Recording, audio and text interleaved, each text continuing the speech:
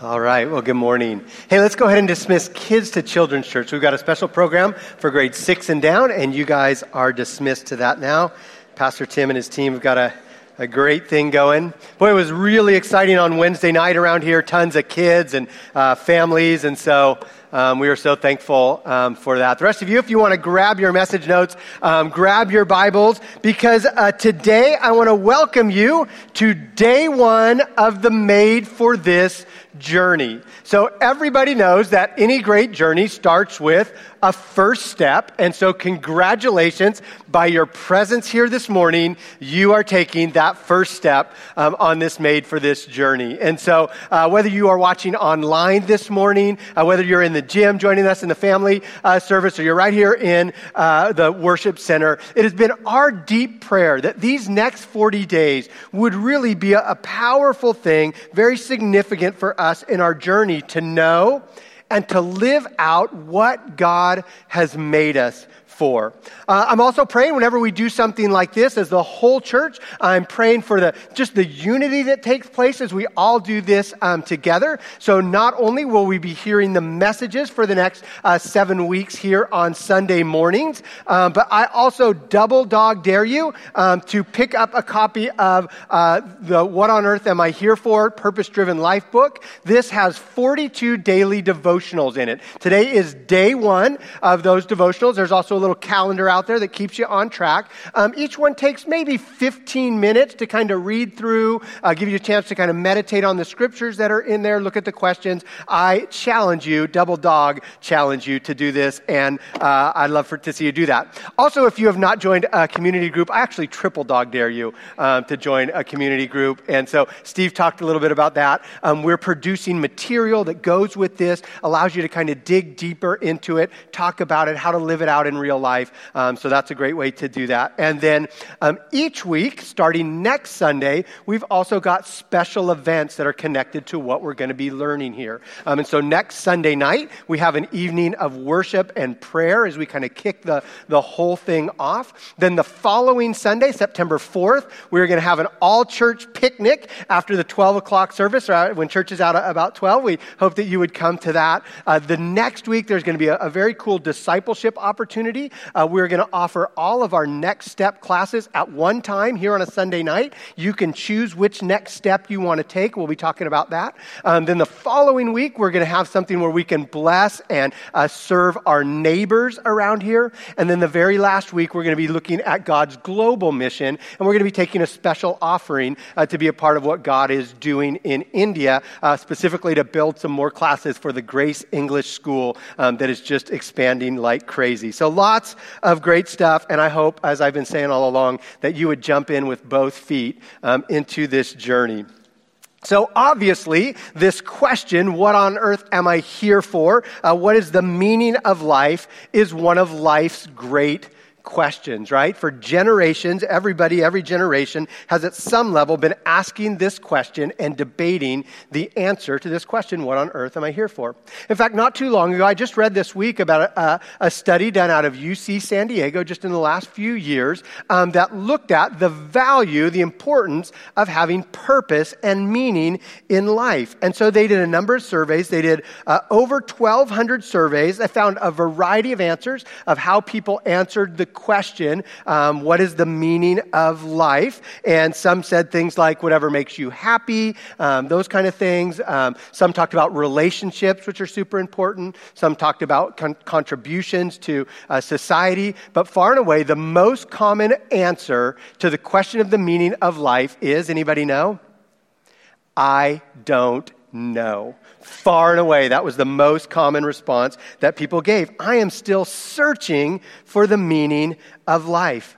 In fact, it was over 2,500 years ago that the prophet Jeremiah got very honest and real about this. And this is how he said it in Jeremiah 20. He says, why was I ever born? Why was I ever born? Especially when he looks at his life and he says, my entire life has been filled with trouble and sorrow and shame. What is the point? Asked Jeremiah. So over these next 6 weeks, our goal is not to look at what philosophers say. Our goal is not to look at the results of surveys, and though those things can be helpful. Our goal is not to look at the latest self-help book.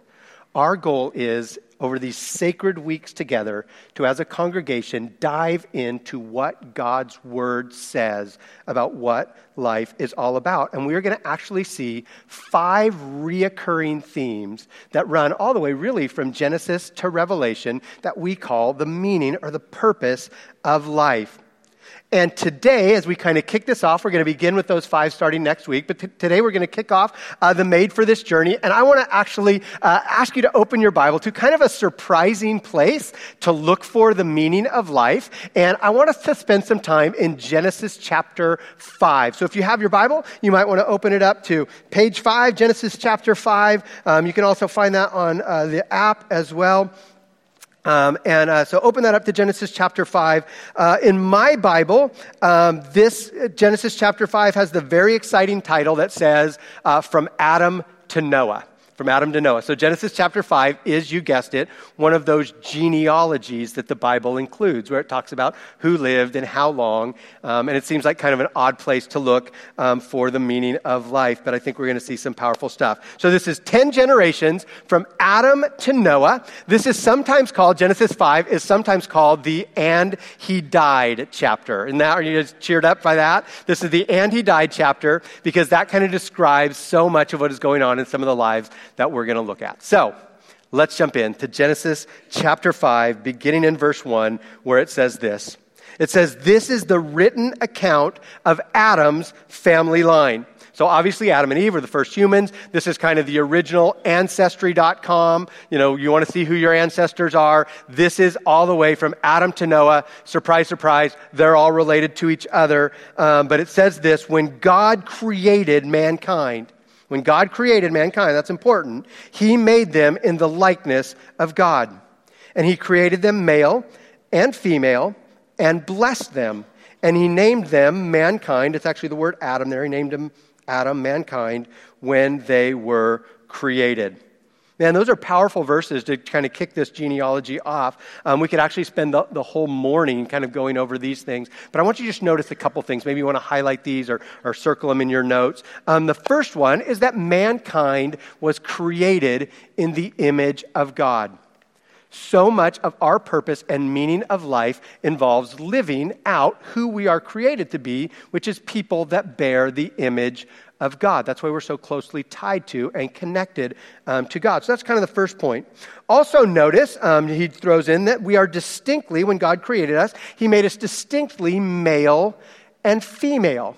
Now, obviously, that's under attack in the culture that we live in today that wants to kind of throw gender away. But part of God's original design was you were made male and you were made female, and that's how God created things. He also created, when He created humanity, the word created is formed. It's the Hebrew word bara. So God formed or created, and it also notice that God blessed the people that He created. The Hebrew word there is barak. So God bara and baraked, He created and blessed the people, and all of that is just dripping with purpose, dripping with the value of God's deep love and intentionality for humanity.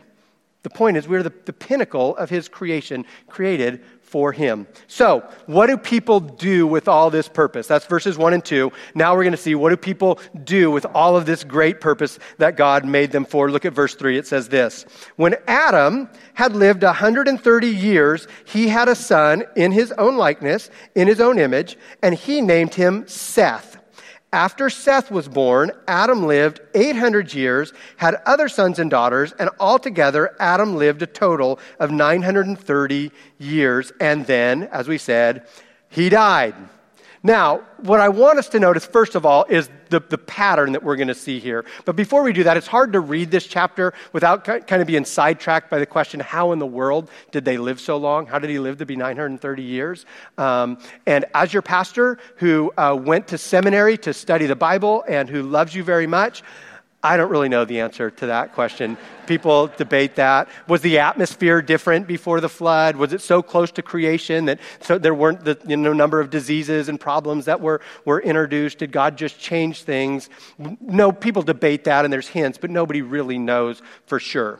But don't be distracted by that, because what I want us to really zero in on this morning is the pattern of this life. And notice the pattern was Adam, and we're going to see it time and time again, lived and then he had some children. In this case, he had Seth, and then he lived some more, a really long time, and then he died. Let's look at the pattern a little bit more. Verse 6 says this: when Seth had lived 105 years, he became the father of Enosh.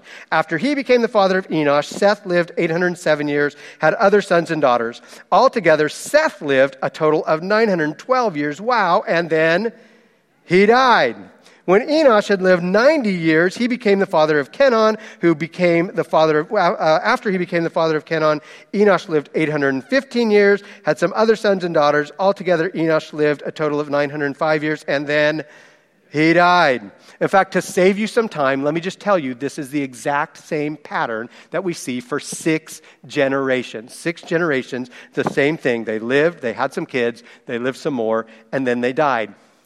Hardly seems to answer the question, what is the meaning of life, does it?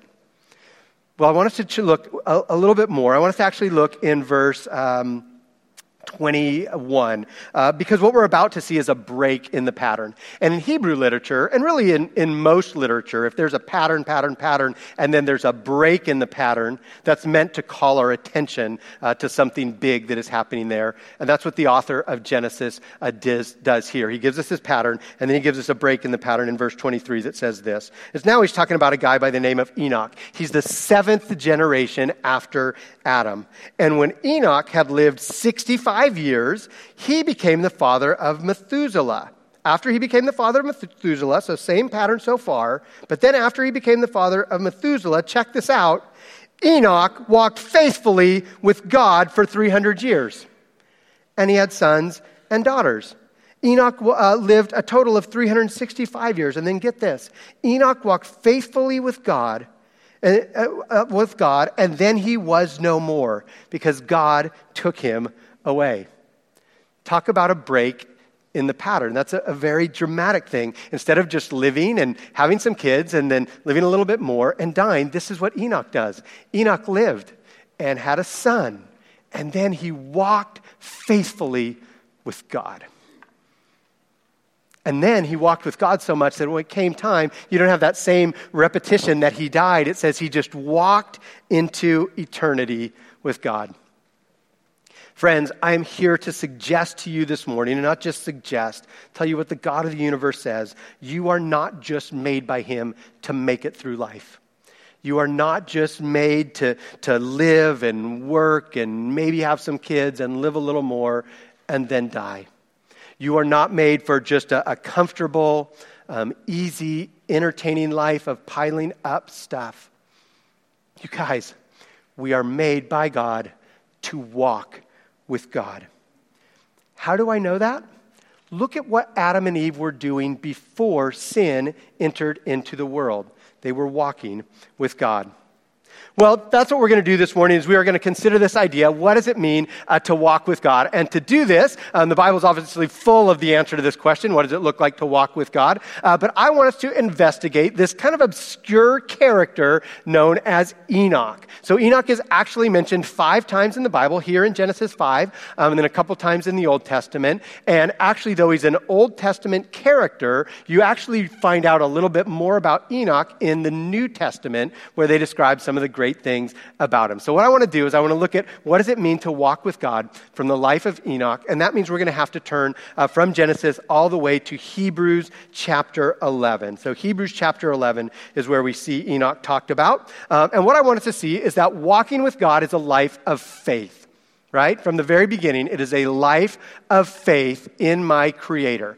I am the created, He is the creator, and so the key word in this whole concept is trust. How do I trust the one who made me? So, we're past that. Hebrews 11, verse 1 says this. Now, faith is confidence in what we hope for and assurance about what we do not see. This is what the ancients were commended for. By faith, we understand that the universe was formed at God's command, so that what is seen was not made out of what is visible. So that's kind of the introduction to this chapter on faith. It says faith is even in what you cannot see, that what we can see was actually made by the unseen. And then it gives us a list of people that kind of lived this faith out. The second person listed is Enoch. So in verse 5, this is what we read. It says, by faith, Enoch, there's our hero, was taken from this life so that he did not experience death. He could not be found because God had taken him away. For before he was taken, he was commended as one who pleased God. And without faith, it is impossible to please God. Because anyone who comes to him must believe that he exists and that he rewards those who earnestly seek him. So we see the way that the writer of Hebrews describes Enoch, who walked with God, is that he was a person who walked by faith. He was a person of trust and faith, not just in what he could see, but even in the unseen. His primary mission in life, according to this, was not about what he could feel, taste, and touch and see. It was faith in even the unseen. Though we can't see God, we can see the effects of God. And Enoch said, that's what life is about, right? If we're going to get this, we have to realize that we are made by God and for God. We are the created. He is the creator. And everything that God makes, he has purpose for. In fact, look at Proverbs 16:4. It says this, the Lord has made everything for his own purposes. Right? So he's given us design. And to know what our design is, we have to look to our Creator and understand our Creator. So as I was thinking a little bit about this, I was thinking about things that sometimes you don't know what they're for, right? You look at it and you just don't know what it is. And so I actually found a few kind of obscure, maybe household items that I didn't know what they were. And so I wonder if you do. Like, for instance, I've got a few pictures here. Does anybody know what this is? Does anybody know what that is? That is, ladies and gentlemen, a microwave bacon rack. See that? You put your bacon over that. And I didn't know that until I saw. All right, how about this one? Does anybody know what this is? I've never seen this, but I want one. I don't know if it works or not. Anyone know? It's a citrus juicer. Some of you guys know. How did I miss this? You jam it into the lemon, and then it gives you lemon spray. Does it work? No, I'm not sure it does. Maybe it does. All right, here's another one that I've just missed my entire life. Anybody know what this is? That is a heated knife. You warm it up so you can slice through the butter, right? And don't you need that in life? I mean, absolutely. And who knew? All right, actually, I did know this last one, and actually the church owns one of these. Does anybody know what that is?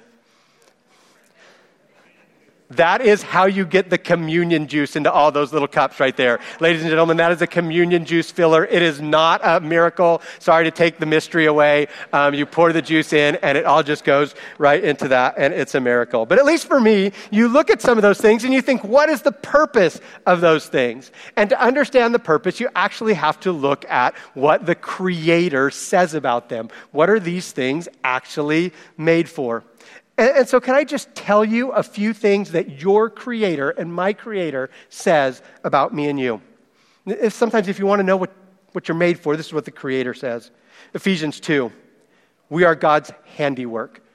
Sometimes it says we are his workmanship. The word's poema. We're like the poem that he wrote. We are God's handiwork created in Christ Jesus to do good works, which he prepared in advance for us to do.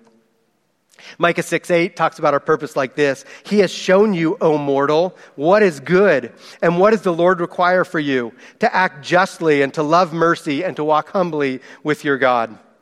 I love the way Jesus says it like this. What's the meaning of life? He says, seek first his kingdom and his righteousness. That's what you worry about. You seek first God. You seek first his kingdom and the righteousness that comes from knowing him. And all the other stuff, all these other things that we spend all of our time worrying about will be added to you. You see, walking with God is a life of faith in our Creator. And it's counterintuitive because it seems if I want my life to be happy, that I have to kind of control my life and make sure everything's going the way I want it. But what we're taught is that actually, the real meaning comes when I trust not myself, but I trust God. And that's where the power is. And Enoch walked with God and is our example. Second thing we see about walking with God is that it often means that I'm going to have to walk against the culture. It means I'm going to have to walk God's ways, which often is going to put me at odds with all kinds of different cultures. And so the key word here is surrender. The key word is surrender. So back in our idea in Genesis chapter 5, there are 10 generations that all are described from Adam to Noah. Enoch is the only one that is different. Everybody else followed the exact same pattern. Enoch stands out because he runs counter to that culture. And actually, one of the New Testament writers describes this to us. Enoch is mentioned in the obscure little New Testament book of Jude. If you want to turn to Jude, you can. I can read it for you as well. So Jude was the half-brother of Jesus, and Jude wrote a little one-chapter book primarily about how do you stand against the culture. And not just the culture out there, but he talks a lot about false teachers and those kind of things. And he uses an example of Enoch in verse 14. So Jude 14 and 15 say this. Enoch, there's our hero, who lived in the 7th generation after Adam, did what? He prophesied about these people. He said to those people, listen, the Lord is coming with countless thousands of his holy ones to execute judgment on the people of the world. So one of the things we see is that Enoch stands out because he spoke up and he said, hey, you guys, God is coming. And God sees, and judgment is coming. So he runs against the culture there. So first, why does Jude mention that Enoch is the 7th from Adam, the 7th generation from Adam? That's what he was, obviously.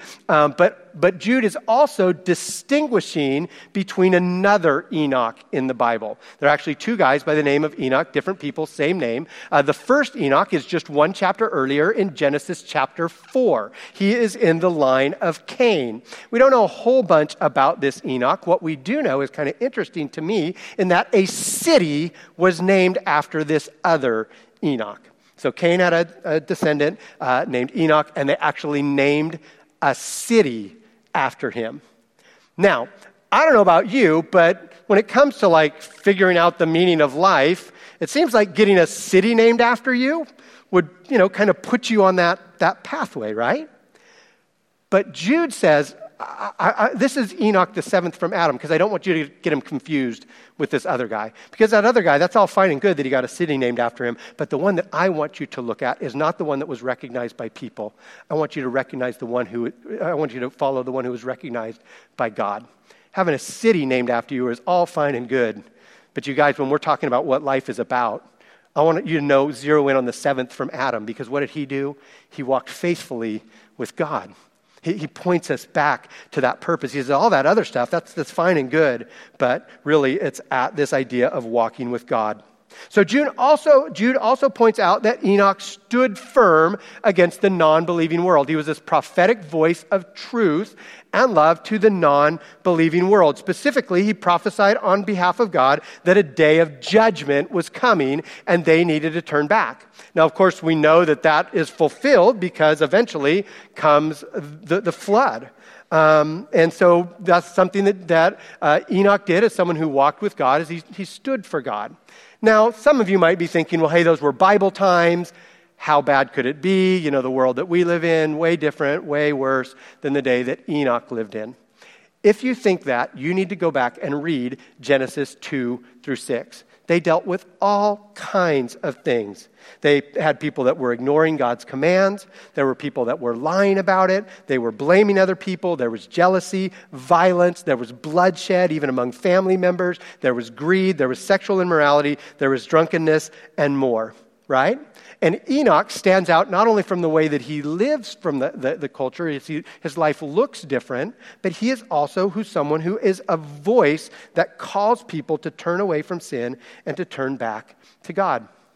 Part of our calling as a church, part of our calling as believers in Jesus Christ is to not only stand apart as different, but to be a voice that's different and calling people to turn around and come to God. Now, that's a daunting task in this world this day. I think we think a lot about it, right? How do you do that effectively when it seems like the world is running away from God instead of running toward God?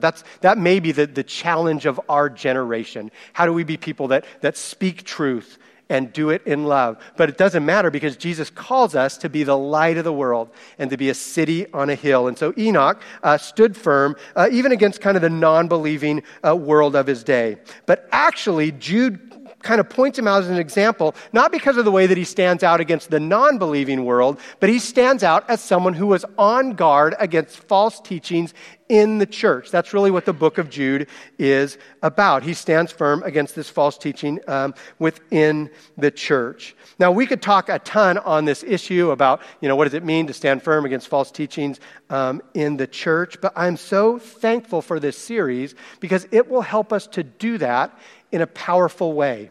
It'll help us to stand firm against the false teaching that is out there that divides and discourages and defeats and pulls people away.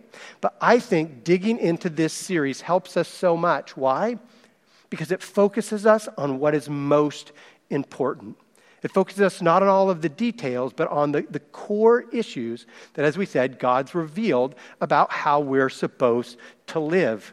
And so Enoch is an example to this, to us of this, and we're going to be doing this over these next 6 weeks together. In fact, just a little bit of a sidebar. One of the things that I'm most encouraged about for this series and for this journey is one of, I think, the most egregious false teachings in the church, and especially in the American evangelical church over the last, maybe 50 years, is what sometimes gets labeled consumer Christianity. Consumer Christianity doesn't start with this idea that it's about God. It starts with this idea of it's about me. And so I approach my faith like I do most things as a Western person, from an individualistic standpoint and from a consumer standpoint. What do I get from God? That's not the way the Bible talks about a relationship with God. He's the creator. We're the created. He's the potter. We're the clay. The clay doesn't ask the potter what's in it for me. The clay just does what the potter tells it to do. And so if you think about this, and churches, all churches, or many churches, have had good intentions. They have wanted to see people come to faith. They've wanted to see people come to church and hear about the goodness of God, and that is a good intention, and we are called to do that. But sometimes with good intentions, they've miscommunicated things.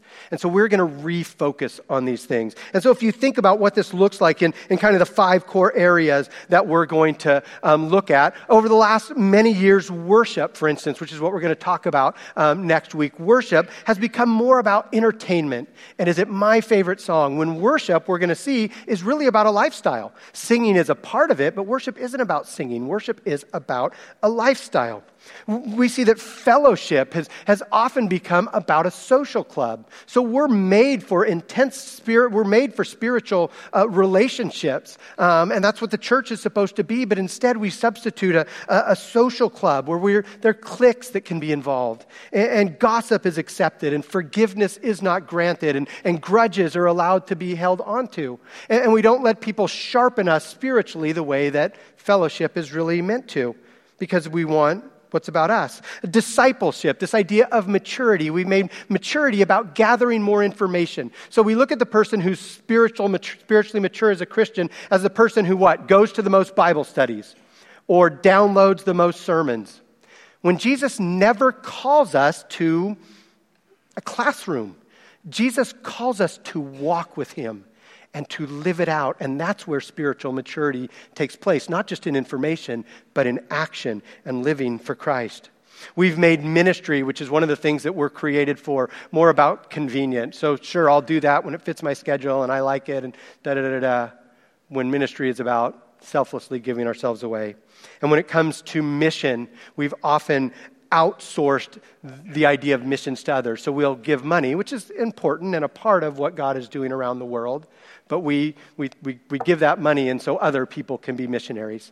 When one of the things we're going to see is our purpose in life is that every single one of us is called to be a missionary. So do you see how this idea can call us back, sometimes against the culture? right? It's going to call us back to what God really designed, and that's something that Enoch did, and he's remembered not just as someone who walked with God, but someone who put that into action by standing firm against the culture. And then the last thing that we are going to look at this morning before we jump in next week into purpose number 1 is walking with God is preparation for eternity. Walking with God is preparation for eternity. The key word here is focus. Why focus? Because when we think about life in terms of eternity, the question is, what are we focusing on? What are we spending our time, our energy, our talents, our resources on? Things that are just for this life or things that are going to last forever because we are made for eternity. So how does Enoch break this pattern? Right? How does Enoch break the pattern? Remember, he lived for 65 years, and then he had children. By the way, something happens after he lives 65 years, and then he has kids. He has some sort of like spiritual conversion or spiritually awakening, and that happens to sometimes. You have kids, and you're like, oh my goodness, I need God.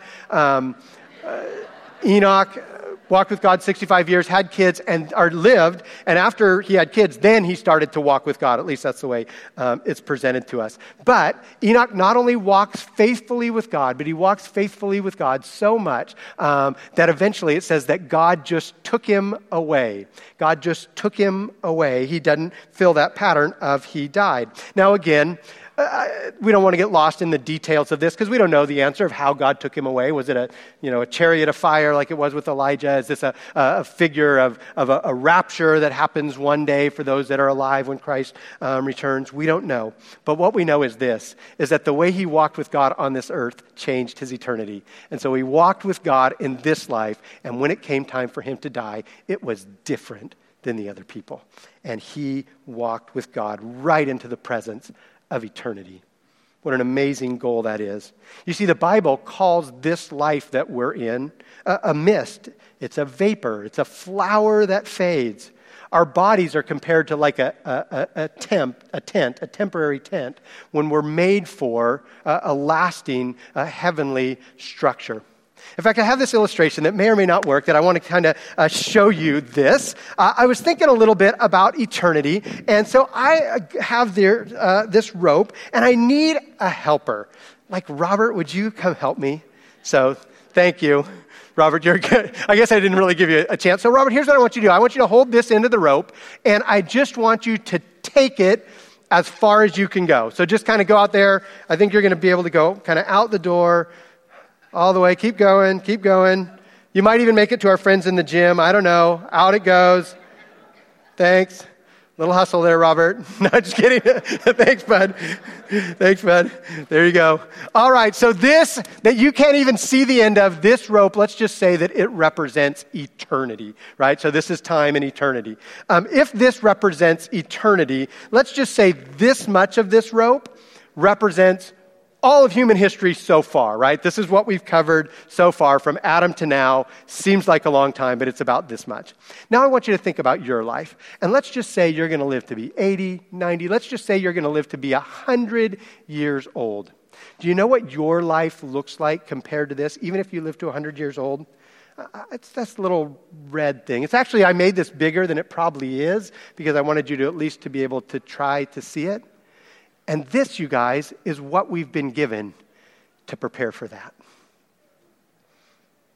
So what is our focus? Robert, I'm not sure what to do with the rope, actually. I hadn't really thought that 100% through. Maybe I'll throw it there and well, but the point is we were made to last forever. And so what we do here on earth matters. It's preparation for eternity. Right? Paul talks about it like this. He says in 1 Corinthians 3 that all of us are building something in life. And he says some people are going to build with gold and silver and jewels. And he says some people are going to build with wood and hay or stubble. And he says everything that's built is going to be tested by fire at the day of judgment. And clearly the things that are not going to last are going to be burned up. Thanks, bud. Are going to be burned up. And so the question is, what are you doing to build to last? Hey, I want to just kind of conclude by showing you a little video that actually includes a couple of my favorite things. It includes baseball and a happy ending. And so I want to introduce you to a guy. Maybe you've heard about him in the last few weeks. His name is Wynton Bernard. Wynton Bernard was a baseball player, and he played 11 years in the minor leagues. For 11 years, he played over 3,500 at-bats. He played almost 900 games in the minor leagues. He played for, I think, 4 different organizations. He played in 6 different countries, always trying to make it to the major leagues. He was 2 weeks short of his 32nd birthday, which, by the way, is getting pretty old in baseball years, right? So he's 2 weeks short of his birthday, and the manager calls him in to the office. He's not 100% sure what the manager is going to say, but the manager says, "Your dream is coming true. You're going to the major leagues, and you're going to play for the Colorado Rockies." He says all of the teammates gathered around and cheered because they knew all that he had endured to make it to this goal. But while his teammates cheered, he knew that his first phone call that he had to make was to his mom. And so I want you to see about a minute of this phone call between Bernard and his mom. Mom. Okay, can you see me? Can you see me? I can see you. Mom, I'm going to the major leagues.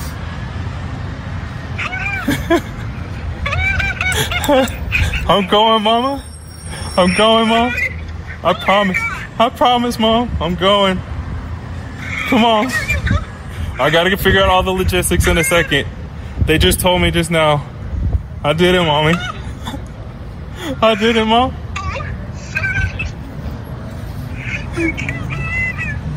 I love you so much. Thank you for everything, Mom. Thank you. Thank you for supporting me. I couldn't do this without you. I love you so much. You just fulfilled your destiny. I did, Mom. I You did. just fulfilled your destiny, son.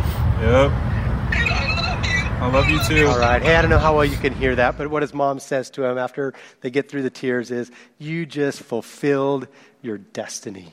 She'd seen all the work, and now finally he was at that moment of reward.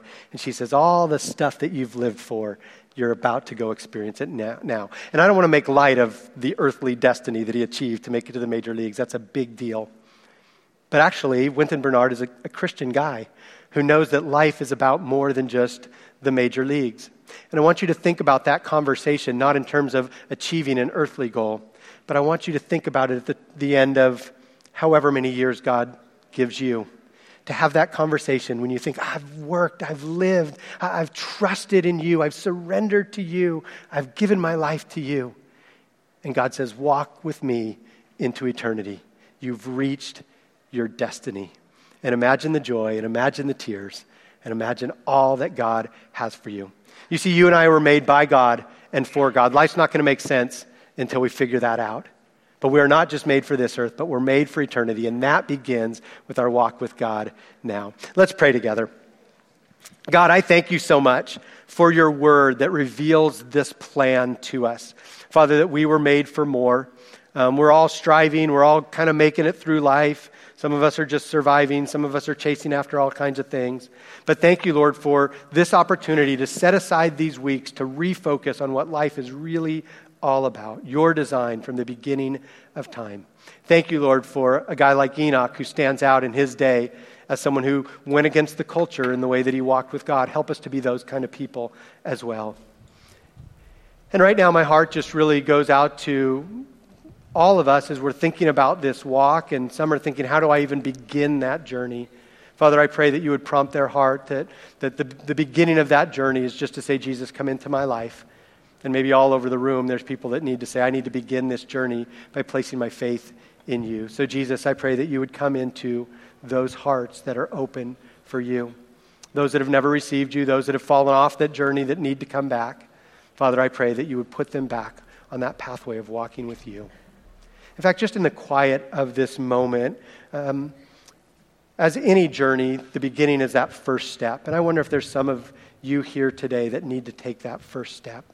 And so if you're here today and you've never really surrendered your life to Christ and have that walk with God that we've been talking about, but you want to begin that journey today, if you would, I've got my eyes open, but with everybody else's eyes closed, can you just slip your hand up? I'd love to see you and kind of agree with you on that. That is so awesome. I see that. Anyone else? Awesome. Anyone else maybe feel like I've wandered off that pathway and need to come back? You could raise your hand. I'd love to agree with you on that. Yeah. Awesome. Father, I thank you for the things that you want to do over these next 40 days. Father, we kind of enter into this sacred time as your church, asking, Lord, that you would work in powerful ways. We thank you for this time, and we give it to you in the name of Jesus. Amen.